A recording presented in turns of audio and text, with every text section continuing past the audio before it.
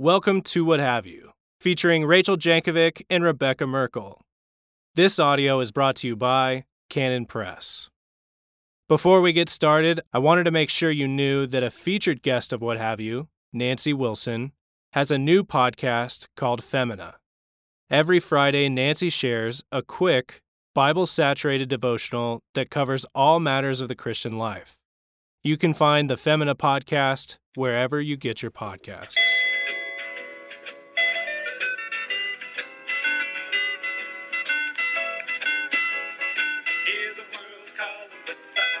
Welcome back to What Have You. I'm Rachel Jankovic. I'm Becca Merkel.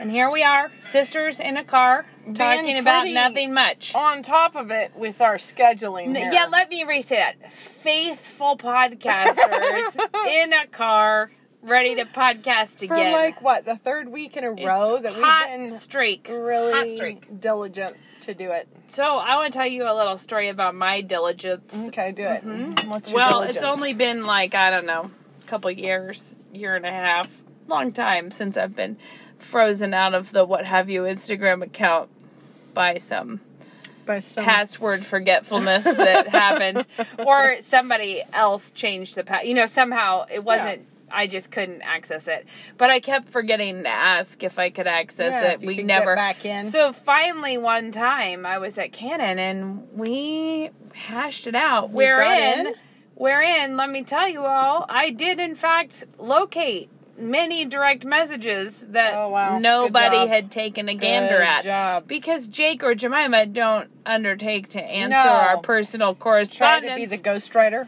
Yeah. So some of you got weird, 4 months later likes on your comments. Yeah. And in that real diligent work, I was also able to copy and paste some questions to a note that that's what's saying. I mean, so really, better late this than is never. like house cleaning gone wild when you're ready to clean out Instagram direct messages. Well, you are more godly than I, because I have a hard enough time keeping up with texts and emails, much less going into the social media possibilities. Like, is anyone messaging me through the Bible reading app? Maybe. Couldn't rightly say. I don't know. I'm telling you, I wouldn't look there. And in fact, I did download Marco Polo because somebody was like, here's a great way. And it made me feel like I was going to vomit. I couldn't handle another source of notifications Signal or things in there that you weren't doing. Downloaded Signal because somebody said we should, probably you. And then did I ever look back at it? No. But in this age of all loss of privacy everywhere, one starts to think we better get into training carrier pigeons. Sounds good to me. Build a little dovecot to keep our I need to read up on that eyewitness espionage book we have somewhere. Yeah, we are getting into some weird times. Yeah. Anyway, so I did that. So if you want, we can pick some random questions. It's for sure a smorgasbord of, through the ages of our podcast things people may have. Okay, but I did it, guys. This is the thing. So is this? Are you thinking this will be our tidy up, answer the questions? Yeah, I think we should do that. Let's do it. And then we'll feel like we have spring claim. Okay. Okay. I recently listened to some interview with the two of you, and Rachel mentioned about when we feel that suffocating intensity that she remembers in it the Lord enlarging her heart from Psalm 119. I'd love to hear you talk about this more. I really love that perspective of willingness to grow rather than focus on the difficulty. It's a situation I find myself in often, and I love that I have a verse to apply when I start to feel like I'm going to drown. Yeah. Well, yes.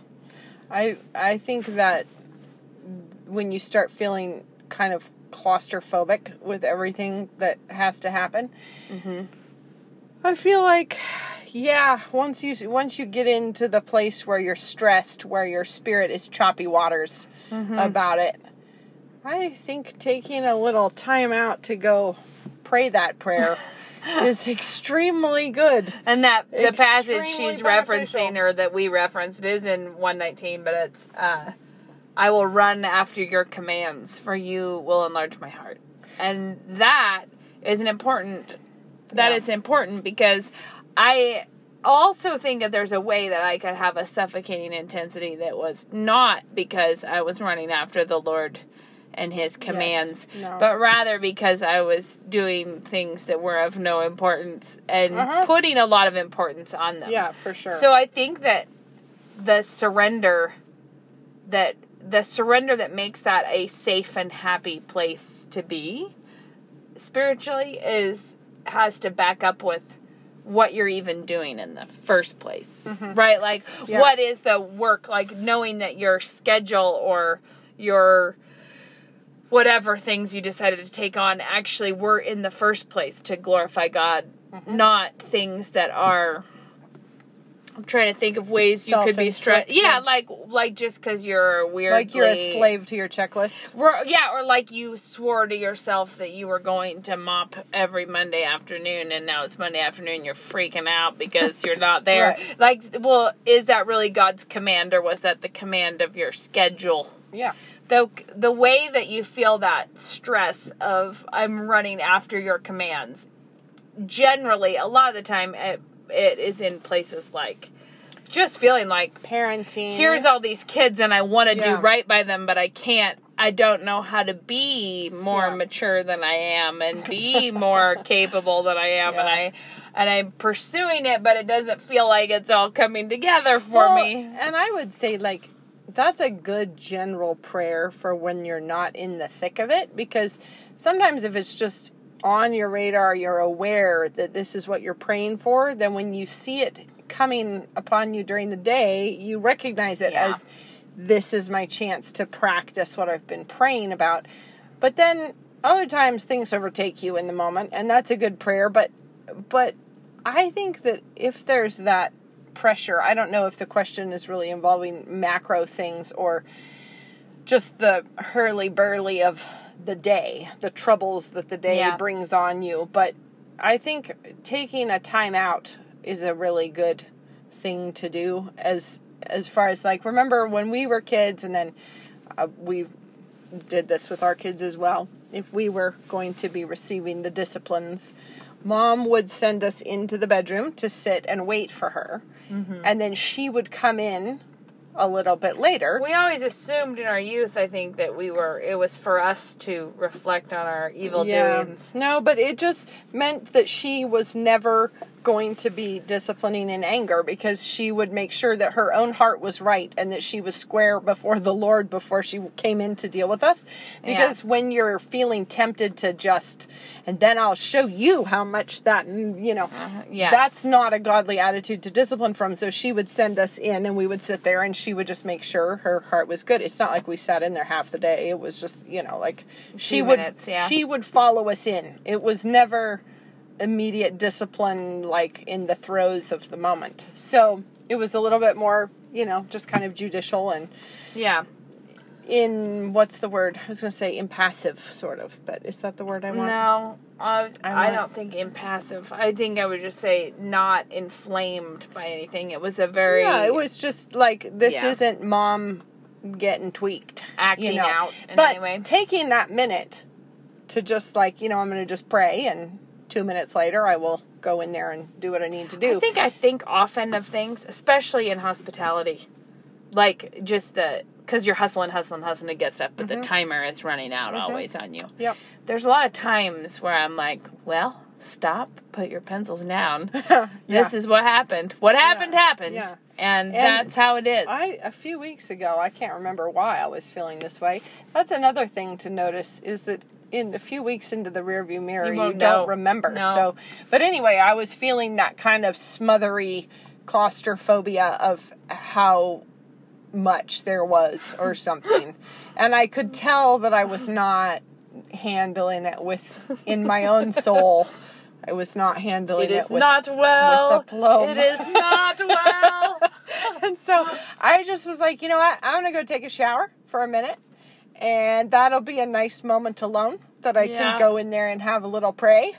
And it's fine. It's like, go do that. And then if you continue to feel it rising up within you, pray again. Well, and the then stress, pray again. I was going to say some of this genuinely just follows you around your blood sugar life because oftentimes you have a really, like a morning where you have tons of energy and you're getting it done and things are happening and it's going really well. And there's some point in the morning where I have an optimistic idea of what I can accomplish in the day. And when the morning is like that, it's bound to be the 3 o'clock total crater. You've got to be kidding me. And the house is a mess and I didn't get anything done. And I had so many plans because I was actually going, you had an optimistic moment and then it peters out on you. And then you're like tired and you didn't get it done and it's terrible. I think a big part of that is just embracing part of the glory of saying, okay, like any muscle, like I will tell people, being hospitable is like exercising and it hurts the first few times and you start to develop the muscles for it and then it is not as much that way. But you also know how it is when you first begin exercising, like let's say you were lifting weights. The initial soreness is probably not even from the muscle you're trying to exercise. The soreness is elsewhere. And you have to push through that until you finally get to the point where now this move is isolating that particular muscle. Right. But you should just expect to be having all kinds of other things. And that's why that passage I love about the Lord is enlarging your heart. Your heart happens to be like the one muscle that you don't actually have the control over. It's a very important muscle, but you cannot go give it an exercise yourself. Like the Lord strengthens it or expands it. Anyways, all that is to say, I think that it's a regular part of the Christian life to be feeling stretched and the Lord requiring more of you. I think that's really important that people not identify that as some kind of a spiritual failure that you have more to be responsible for or more to care about. I just think your Christian life should be a climb. And lots of modern Christians think it should be a float on the lazy river with an umbrella drink in your hand. Somebody was telling me recently that back to the thing I keep saying that bothers people about being obedient. It was on the obedient subject. It was Stop saying that word, Rachel. You saying works righteousness. Stop saying, which, just for any latecomers to the podcast, no obedience of ours can save us. There's no work you can do that will save us. And I don't believe that. But at the same time, this person was giving me the rundown of how it is supposed to work. And the way that they explained the Christian life was essentially that you, the saved one, just rest in a hammock. And whatever good works or obedience may accidentally happen are the result of whether or not the Holy Spirit covertly does it in you. As Ben was pointing out, the Great Commission that is in the summary statement of our faith is teaching them to obey. That is what we're supposed to do. Teaching them to chill obey. It's teaching them to obey. It's not teach them to never beat themselves up. Something spontaneously combusts within them that is obedient. But it's really interesting. It also implies from that we need to be taught how to obey. It doesn't just... there are the ordinary means that God uses, and yes, indeed, God is working our obedience in us, and we work it out. But He does use ordinary means. You never faithfully obey by your own strength. No. Ever. But you're equipped by the Holy Spirit. Like, some of these things, and you don't some of the ways that the Holy Spirit works are by Christians teaching other Christians how to obey. Yes, and what I mentioned to this person was you should go reread Paul and ask yourself how often he tells you to do nothing at all. I mean, I think the language, grab hold, run with endurance, cast aside these things, hand to the plow, so much. Narrow and steep is the way. And so much action, right? Like so much things that you ought to be doing, not things that might be done to you while you're in a snuggie in a hammock of But never... if you do think that the Christian life is supposed to be the float on the lazy river and you're supposed to be getting a great tan and enjoying your time, that would be why often people feel like everything has gone horribly wrong, that I'm actually having to work really hard. Like that I have a child and that is challenging me. And they're like, what... Or everything is lost. Or you finally feel like you've gotten that spiritual lesson and then suddenly you're back to square one. And I do think that that's some of the time it's because you finished 5th grade and guess what? Now you're on to 6th. Yeah, but I want to guarantee you all of you young mothers right now, this is my little message to you, which is that at some point in my mothering career, I think I felt like, hey, I got good at that phase, and I think when I thought that is when it was no longer happening to me. I think as it phased out, you felt like, wow, I'm really taking charge of this situation. Now you're like dusting your hands off like, yes, excellent. But I've known for many years now that if I could just be dropped back in my life with the 4 little Hottentots in my life, that I would it would be like going back to 1st grade and not remembering how to do basic addition. Like, yes, the Lord moved me along from there, but also there's no way it would not be as challenging. I like to think I've learned some things, but it was physically challenging. It was a challenge no matter how well you're dealing with it. And no matter how wisely you're dealing with it, you will be fried at the end.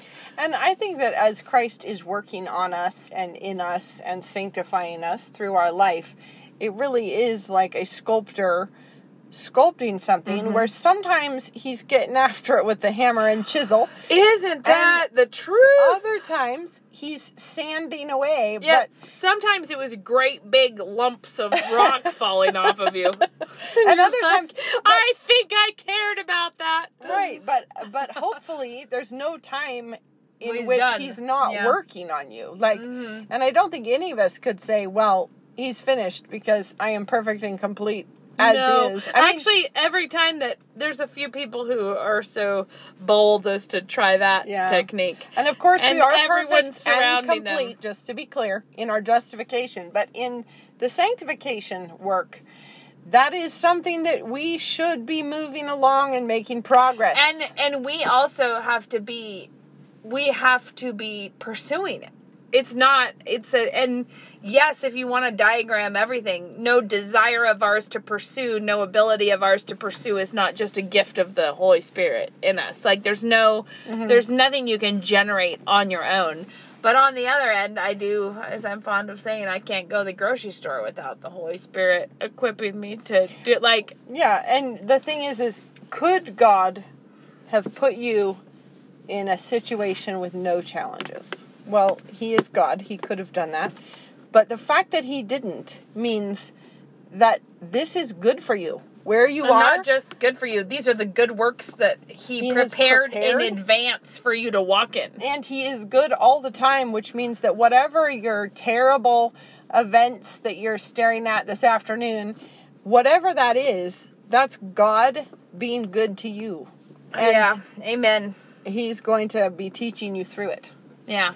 So do like what Paul would say and take hold of it. Like go after it. Expect your spiritual life to be not a life of... this is a thing that this is very hard to try to explain.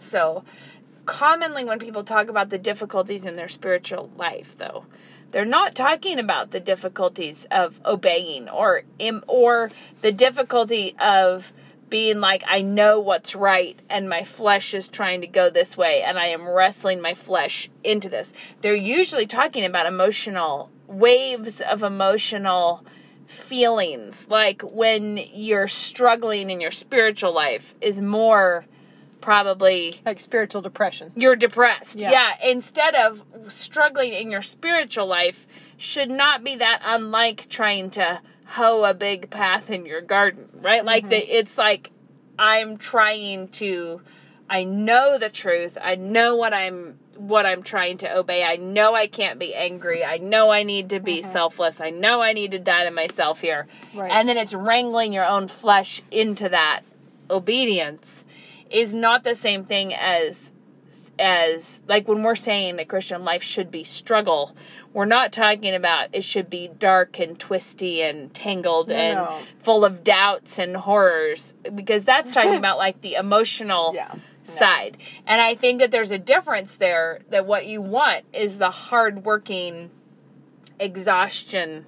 Well, and because the thing is, I think this has been a perennial issue, is that we feel like if only we could get somewhere quiet and alone with a beautiful view and not being hungry and headachy, that then I could really get somewhere spiritually. And I think this is the impulse that made monasteries and hermits. It's like, I'm just going to go out there by myself. Alone. In the cave, and I'm going to just be alone. And the problem is God put us in a world where the wind is going to be whipping around the corner and getting dust in your eyes, and you're going to get a cold, and you're going to stub your toe, and like all of those things. You're going to run out of coffee? God has put us in a pretty hurly-burly world, and I think that our desire to like sort of remove ourselves from the very, very physical nature of it, we feel like, then we would have gotten away from the temptations.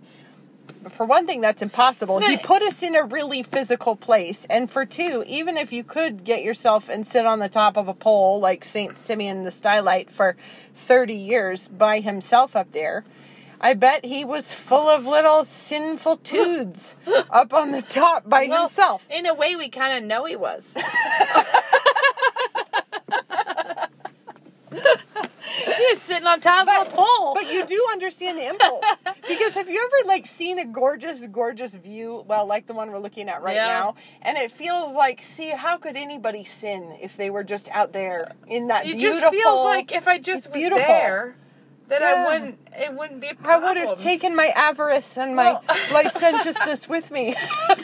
The Walden Pond idea. But see, that's what I mean. Like Walden Pond is a great example. Yeah. The kind of the hermits, or women who feel like their quiet time has to be in this perfect sort of suspended in quietude. How could I be expected to act in a godly manner when I have not had a manicure in so long, and I haven't had a blowout, and I don't have clean clothes, and instead I am trying to nurse a newborn who is fussy, and things are not working out for me in this world. But when you were saying that about it being a hurly-burly world, I like to think of, if you, like, you're talking about like life, everything that's happening. But like everything. Even just pan out further and think of us hurtling through space on a little planet that only because it's whizzing around so fast we stick to it at all.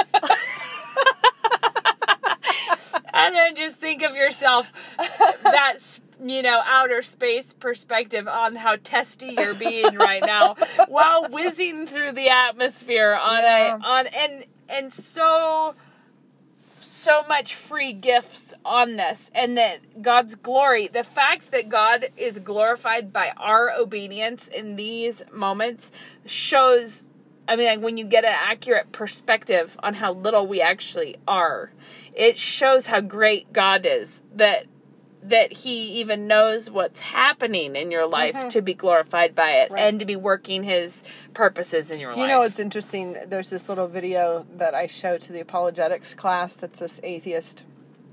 And it's basically like this beautiful footage of nature with this overlay of him talking about why he's an atheist. So it's all these like lovely shots of creation. And he's saying that here's why I don't believe in God, and that's why it's great for me. But there's this moment where it's showing outer space and just the billions of stars and planets and everything. And he says, and I think it's so amazing that he doesn't hear himself, but he says, he came here, like God came here. It's just not in proportion. And he says, so That's why I don't believe it. It's just there's no sense of proportion. That God would come here to this planet. This is one of billions. It just, and he's like, so he wouldn't have done that. I mean, like, it's just this really interesting, that's why I don't believe in him, is because we're too insignificant, and why would he have ever noticed us? I love it. Yeah. That's a thing that's totally in Paralandra, and just that whole concept of what God did. Oh, there's a Lewis quote, not from Paralandra, but it's the one about the Son of God became a man that men might become sons of God. Like that bridge that was crossed was something that made mankind forever of value in a way because the Son of God became a man. Right. And it is such a, but that theme is in, the reason I mentioned Paralandra is that it's in that too with the, they're talking about Christ when they're talking, they're the big planetary spiritual whatevers. Right. The Oyarsu. Yeah. And they're talking about how it's now this mankind is the. Yeah. Do you know what I'm talking about? Do you? Now that so, since Christ essentially, now that form, now man actually matters forever. Yeah. Like it's not. Oh yeah. We're not switching to like the big, the funny other creatures and things. Well, or even in that Hideous Strength, I think is where he talks about at Bethlehem. The universe turned a corner. Yes, yeah, but in Paralandra there are these other creatures. No, not Paralandra. It's out of the Silent Planet. The funny creatures that are like different, like the big, seals, type things. Yeah. Anyways, whatever. That's that whole concept. Okay, I'm gonna bring up the next question. Okay. I think it would be interesting. This is related. To hear your thoughts on balancing this with wisdom and reality. I'm personally more prone to taking more on, but sometimes feel like it compromises my ability to be faithful to already existing commitments. So I think, wow, interesting. I think I just merged two questions here.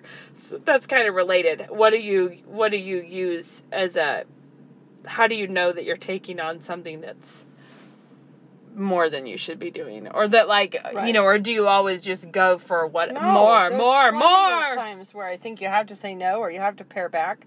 I just think that we moderns are a lot more prone to be too soft on ourselves, and especially because what we were just talking about, if you think spiritually thriving is a thing that can only be done in quietude, then people think that having any hustle in your life is a sign that you don't care about spiritually thriving. But I also think how should you know if you should be saying yes to things? I feel like, there's certain things that you just don't have the option, right? If your children need you today, it's not a question of do you say yes to it or not. It's you just do your duty. So there are things that are just duties that you do it because God put in front of you that thing to do. But if it's like taking on something extra and it's something that's you could go either way. It's not like a command of God that you join that knitting club or something. Are you sure? Yeah, I'm pretty sure. But, if it's something like that, I feel like the old questions about what are your gifts, what are your desires, and what are your opportunities. Abilities, opportunities, desires. Yeah, your gifts, your desires, and your opportunities, right? Ability, opportunity, and desire. That's what we usually say. You're saying gifts, your gifts, which is abilities. Yeah, it's abilities, the same thing. We're just, we're talking. What are you good at? What do you have the chance to do? And do you want to? Those are some pretty easy ways. But I would also say, if you're married, what does your husband want you to do? Oh, man. Because because there's a lot of women who take on all kinds of things that they should be saying no to because their husband would much prefer them to not. And their husband also does not think it is valuable, but they're trying to, do so. It's actually part of a tension in the marriage that they're trying to show him that they are doing something valuable when he's like, that's not actually probably worth this kind of work. That obviously could go. It could be that you are married to someone who is not interested in his faith and thinks it's not worth your time to be going to worship. So there are Yeah, so times when you should not be deferring to your those husband. would be like the commands of God. Yeah. You know? And I would say that my, that one thing that I try to do is often think of how can this work? How can this thing that I'm doing work twice for me? So, Yeah. so for instance, the older my kids are getting, the more I want my hospitality, or the more I want the other things that I'm doing, the more I want them to also be blessing my children. So I'm trying to find the ways. Well, I always wanted them to be blessing my children, but the reality is it's just that I try to find ways where what I'm doing is a blessing to my family as well as to other people. Or if I'm taking something on, then I want to know that it's helping me do my duties. Yep. And then not taking you away from and not taking this, them away from my duties, which is why it is actually helpful when you're thinking that way. There's a lot of ways in which overflowing the work that you're doing in your duties can bless other people. Yep. But that it still is you're still focusing primarily on your responsibilities that are not optional. Your non-optional responsibilities. Yeah. And I think if you find yourself justifying anything with you have to do it because you just feel like you're not fulfilled, or you've lost yourself, or you need to get back to who you really are, or you're so drained, or I need something just for me, not for other people. These are all, not that ever there's anything wrong with doing something that you enjoy for you. That's not that, but it's like if you are justifying taking things on because of little petty selfish grievances, that's probably an indicator that you ought to look harder into your own motivations and things. Yeah, and I just want to mention it again. Talk to your husband about what you're doing. Talk about what he thinks is important, because I regularly I will talk to Luke about the things that I'm working on. He totally helps me structure and a lot of the ways that he helps me structure what I'm prioritizing is by giving me a hard line about something where he's like, this is what I think you ought to be working on. And this is what you should prioritize. That's something we should only do if, you know. Well, and I feel like whenever I am contemplating one of those things, I always ask Ben. And there are times when my inclination would be to say no, and he says, yeah, I really think you should. I think that would be really worth it.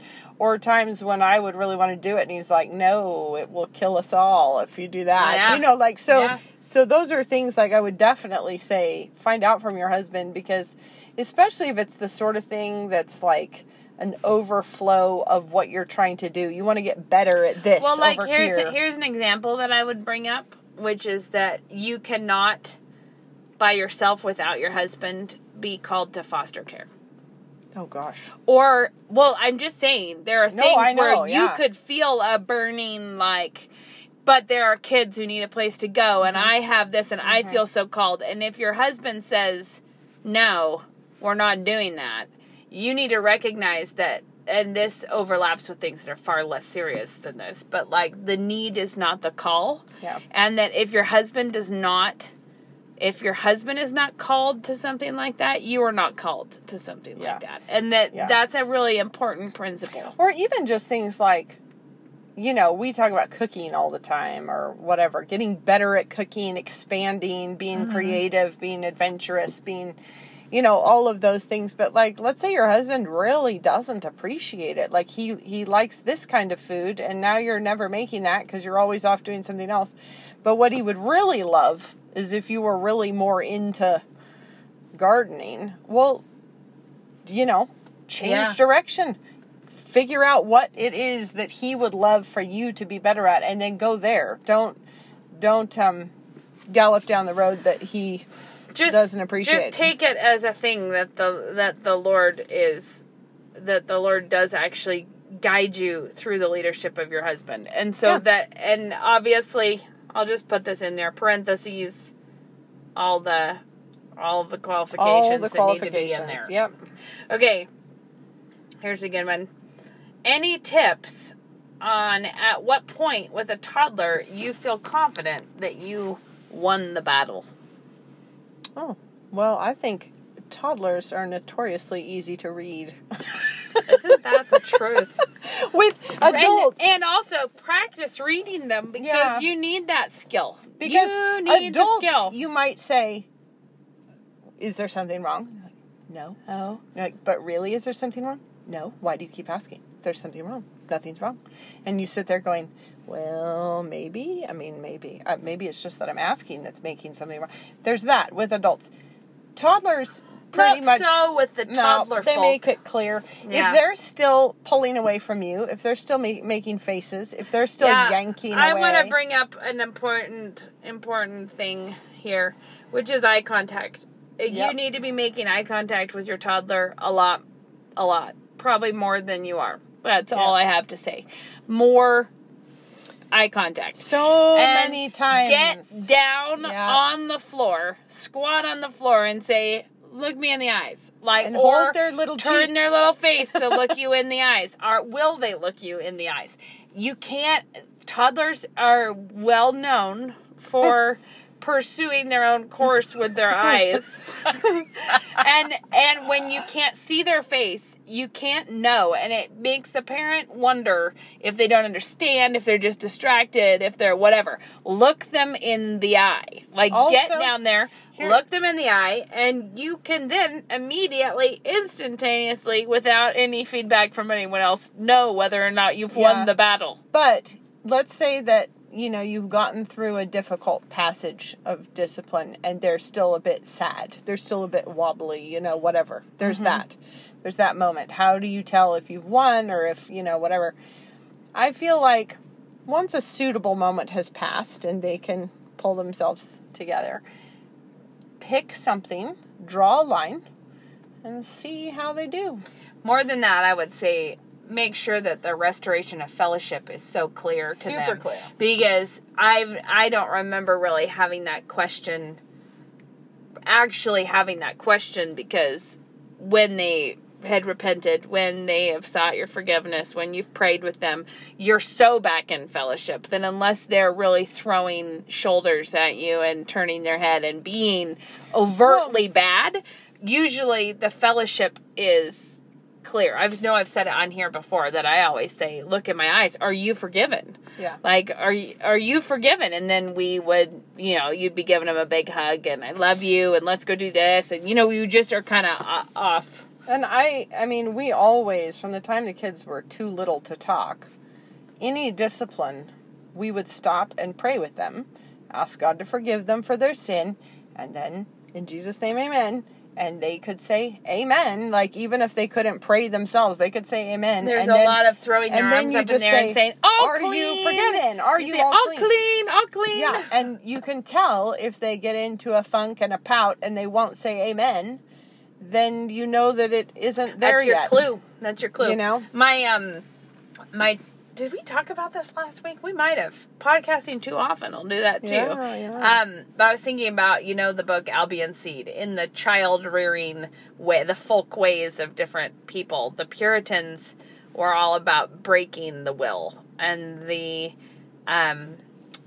Cavaliers, they kind of admired the wanted to get out a bicycle pump and pump up the will. Make the will even more of a thing. That'll be an issue. And, there was a lot of how people have dealt with the will. And it just struck me that the real Christian way to try to bring up your child is to make them the master of their will and shape their loyalties, shaping their love and loyalties and giving them the tools to master their own will. Mm-hmm. Because discipline is not about breaking the child's will. It's not about, the last thing you want is actually to have terrified a child into just complying no matter what they believe. The whole goal of it of raising your children in the Lord is that they have such a love and loyalty to fellowship, to walking in the light with their family, to being, everything that the home ought to represent. And you're trying to equip them to grab hold of their own will to like exactly what we were talking about earlier with how the Christian life is for an adult. You're trying to give them the toddler-sized tools to fight their own flesh to be obedient. And that's totally what we want. Yeah, and if you're not sure, if you've gotten through something, but you don't know if you've gotten the splinter all the way out, sort of, then just do something like, hey, do you see that pillow over there? Run pick that up and bring it to me. We always did. And if they cast themselves upon the floor in a petulant way, you know. We did pop quizzes, so a lot of the time we would be like, pop quiz, okay, honk my nose, or put your arms up, and I'd tickle their armpits, or be like, run down the hall and come right back, or jump on one foot, or give me jumping jacks. Or we would do obedience camp. Yeah. And we would say, like, okay, everybody, we're all taking some time here, and we're going to do obedience camp. And I'm going to tell you something to do, and you're going to say, yes, ma'am, and you're going to run and cheerfully do it. And you just give a whole bunch of, like, silly commands, so it is kind of a game, but you are training them. I've done versions. We always did different versions of these sorts of things. I can remember making people clean up the playroom with something that involved clean up superstars and me throwing marshmallows at people that obeyed quickly. I mean, like, the point is that you want your kids to understand their own, like, to recognize in themselves the strain, and grab hold of their own emotions, grab hold of their own will, and get it into obedience. It's not that you're doing all of that for them. You're trying to strengthen those muscles in your children. Yeah. And I think, like, just as part of, like, how we went about the sort of the disciplining thing, first send them in the other room, and then you can make sure that your heart is right and that you are dispassionate. And then, like, go in, and we would always do the thing of, like, can you tell me what you did? And sometimes they will, and sometimes they won't. When they're really little, we didn't do that. But, well, if they were too little to talk, we would say, did you disobey Mama? Yes. Did Mama tell you not to touch that? Did you touch that anyways? Is that disobeying? So it was very clear what it was that they were going to be disciplined for, but also make sure that whatever it is, it's actually one of God's laws that they broke, and not just your own. You're in here, young man, because I noticed you spilled on the carpet. Yeah. But see, if they spilled on the carpet after being told they weren't allowed to walk there, or they spilled on the carpet after being told they couldn't have the Pepsi or whatever, then that's disobeying. So you're disciplining them not for spilling on the carpet, but for disobeying their mother. Yeah. And then, afterwards, pray. Does that mean you're all forgiven? Does that mean your heart's all clean? Does that mean it's all gone? Really walk them through. And also, I want to be clear about a thing, too. When you're raising kids and you're disciplining them for bad attitudes or disobedience or whatever, the only way that will ever be effective is if you discipline your own self for bad attitudes and disobedience. And you are also, and that camaraderie that we always have had with our children is really important. The camaraderie is that they know that you're actually doing the same thing that you're teaching them to do. Well, like, let's say that they disobeyed, you freaked out, then you sent them off to the other room. Well, when you go in there, the very first thing you need to do is seek their forgiveness for freaking out. And tell them that you asked God to forgive you, because that was not all right. No, and then you do that first, and then you say, okay, now we're going to talk about what you did, and then you can go from there. But obviously it undermines your moral authority if you have to do that. And it doesn't, because if you are also repentant, if you are also seeking forgiveness, then it gives you moral authority. But yes, you should not try to go into it. No, you should not be heading into it with, like, I'll show you how it's done. I'll bite you too first. No, you just don't want it to be like, I have a zero tolerance policy with you, but for me, I have many free passes. Like, you don't want it to be Here's that. a question that ties right in with this one, which is funny. Someone listened to our latest podcast, which was nowhere near our latest. It's just when they messaged me, it must have been. Okay. On keeping fellowship with your kids and how that starts young. So do you cry it out? Is that a form of breaking fellowship with your baby? Oh, let the baby cry it out? I was picturing the mom crying it out. No, letting the baby cry it out. I would say a baby crying is not breaking fellowship necessarily. It could be if you are being in any way unkind or whatever. If you are having a bad attitude about your baby, but I would say in all likelihood, that's more you breaking fellowship with God over what you've been called to. And remember, I just feel like Dad would always be like, well, if the baby has been fed and changed and it's time for a nap and they're in the crib and they're yelling, your job is to be like, count it all joy. I'm going to go out. My brother. Count it all joy, my brother in there. When you encounter various trials, Yes. like having to take a nap. And so, like, when they're too little and they just need to cry for a few minutes and then go to sleep, yeah. I have things to say about this, sort of, but this to me is like when somebody wants to know when somebody wants to be like, tell me exactly at what intervals should I feed my baby. I always felt like, well, is your baby hungry? Yeah. Check. Yeah. If your baby's hungry, feed the baby. Like, I don't know why you would be like, sorry, 27 more minutes until you get to eat. If you're sad and hungry, I'll just feed the baby. This was my approach in general. At the same time, you will notice times when the baby is fussy and you're like, well, maybe they're hungry, and they're actually not hungry. They're just fussing and they're upset. In our household, if it was in the evening, or I guess in the early morning, Luke was always like, baby tummies is my job. Like, if they are having a burp or a gas, that's a dad job. He was always like, I'm on the case. If they were clearly uncomfortable or needed soothing in some way or something was wrong, we always tried to comfort them. And at the same time, every one of my babies was just relieved to be out of the womb and hated being like snuggled up. Yeah, they did. They would sleep spread eagle. Like, they did not want to be, what is the word? Why am I struggling to think of what it's called with a B? When they were brand new, they would be like swaddled up. Swaddled. That's not a B. Yeah, swaddled. Of course, I would wrap them in a blanket and they'd be cozy. But like the actually wrapping them all up into like a tight little burrito. bundle, they were not into that. That was a no-go with my kids. They did not want it. And also, I remember learning with Lena that we were actually keeping her up and miserable. She would not go to sleep being held, but we would be trying to soothe her and keeping her awake and keeping her And miserable. I think there's a certain level of just balance, because I think you could be a real draconian, mean little mother who insists on the baby crying it out because whatever.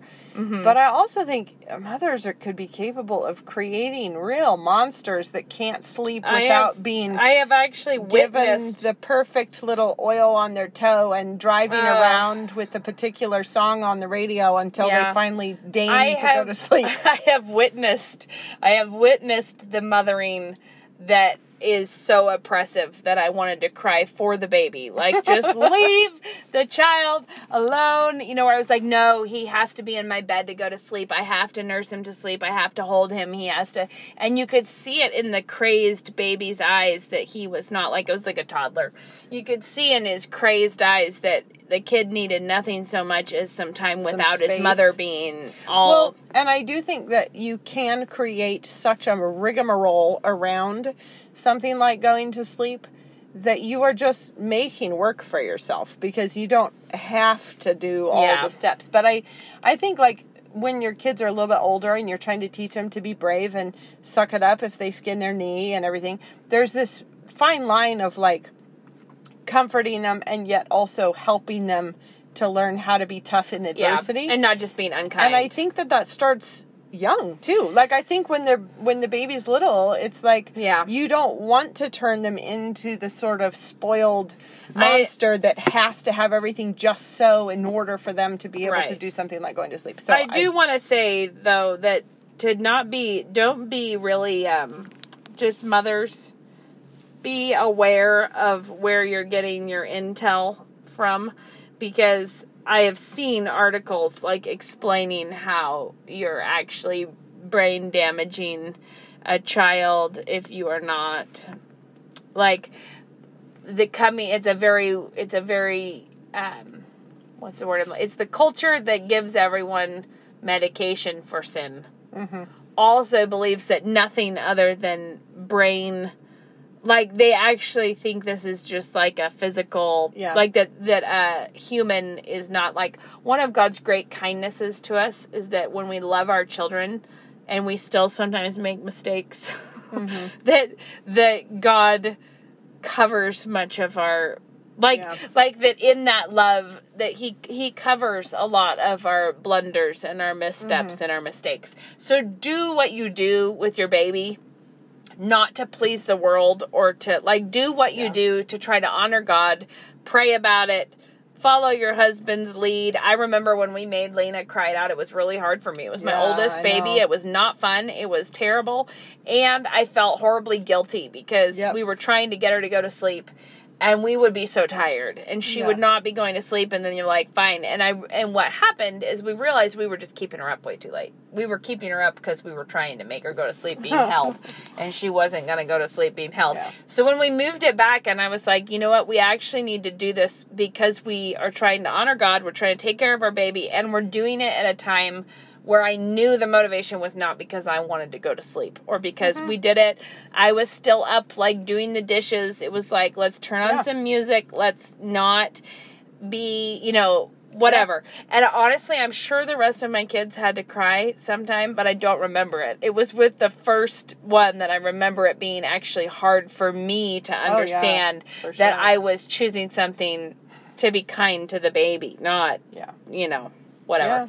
All I'm trying to say is I have seen some of these impassioned articles about how you are destroying your child's well-being forever, getting their fight or flight reflexes going at a young age. And I just think, don't be so gullible to anything that the world is dishing you up. Yeah. All right, do we need to go?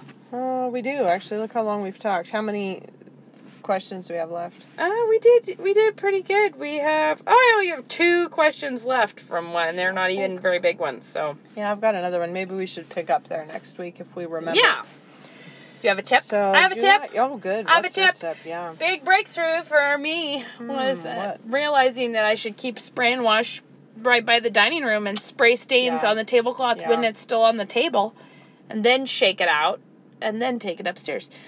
Why is this such a surprise? I don't know. But my upstairs laundry room, which I love having it upstairs because we have 7 bedrooms upstairs. So we have a lot of, and the bathrooms that we primarily use. So really it's only kitchen and table linens that we carry up or down, that we have to take upstairs.